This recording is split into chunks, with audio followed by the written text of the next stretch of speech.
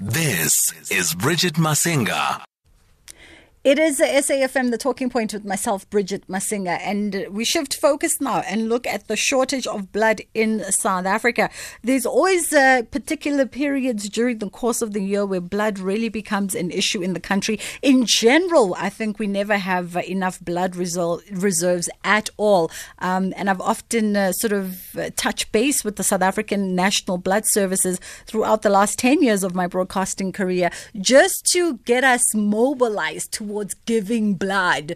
It was always that thing. I could never give blood because I was always underweight. I was always 59 kgs, 58 kgs, and I was always trying to bribe them. God, look the other way. Just add the other second kg there so I can give blood. So when I eventually crossed that 60 kg mark, I was quite happy and willing to donate. And Kensani Mahlangu joins me over the line, really. And she is the spokesperson for the South African National Blood Service. Good morning. Good morning, Bridget. How are you doing this morning? Very well, thank you. How are you? Oh, lovely, lovely, lovely. Let's start where I guess we can start. It's Easter. Historically, this time of the year we've always seen a crazy dramatic increase in road accidents.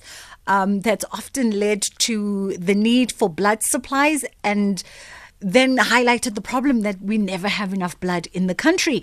Has it been any different this year in light of the fact that it's COVID?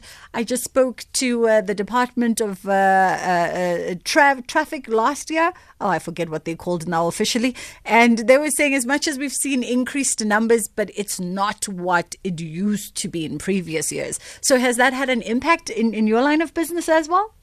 I think it certainly has, Bridget. Just looking at our day stock this morning, we found that we're at 4.7 day stock, which is completely unheard of, especially considering the time of year we're in. So I think following a bit of a struggle in collecting blood, we did send out appeals that we did pick up last week already. So we were sitting pretty actually going into the weekend. It's always so fascinating for me that you talk in terms of day reserves, and when you have particular days, like you've just said, 4.7 days worth of reserve. In your world, that's interpreted as a rather decent reserve. As someone like me who knows nothing about, blood services, I think, but don't you need more than just 7 days of reserve?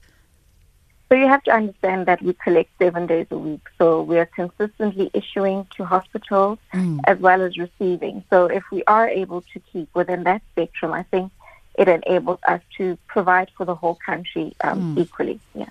Okay. Let's talk about blood donation. I did mention earlier on that we drive citizens as part of being, a good citizen to be active in donating blood and giving to organizations like the South African National Blood Services. But that often has a two-pronged conversation because there's a large number, and I found it's mostly the black population as well as the homosexual population that will always engage in the conversation and go, but I've tried giving blood and the experience I've had has not been positive, and so I've stopped. And I know that the SA National Blood Services was alert to this, and you guys were trying very hard as an organization to change this culture and this perception. How is that going? That is actually going very well, Bridget. I think I'd like to encourage everyone to view our social media pages. We're currently running a No Stereotypes campaign. That covers race as well as homosexuality, or rather across the LGBTIQ spectrum, So I think we're very inclusive. I think people are still worried about that, but we have updated our policies.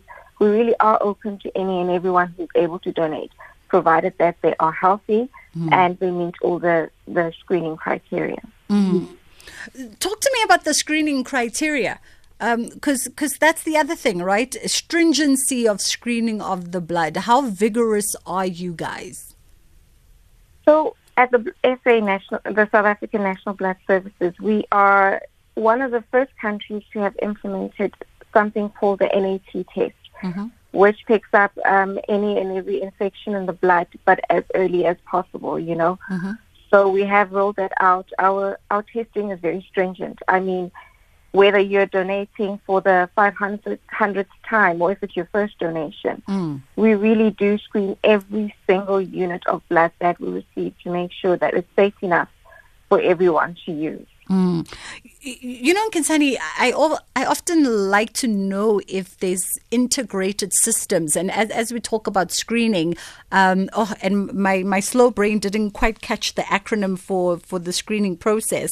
But as we talk about screening, I'm then wondering if you detect particular things, whether it's ailments, diseases, sicknesses, whatever, life-threatening, in Bridget's, blood.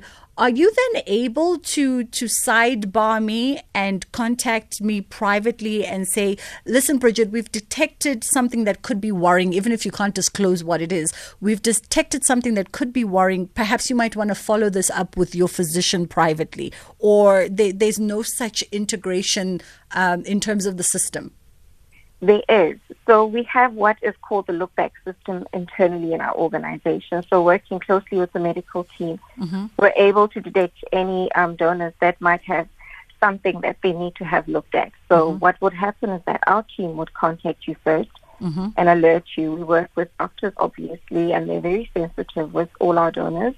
Thereafter, they work out how best for the individual to go forward and seek medical attention, but we definitely will always contact anyone who is flagged for any type of illness that they need to have taken care of.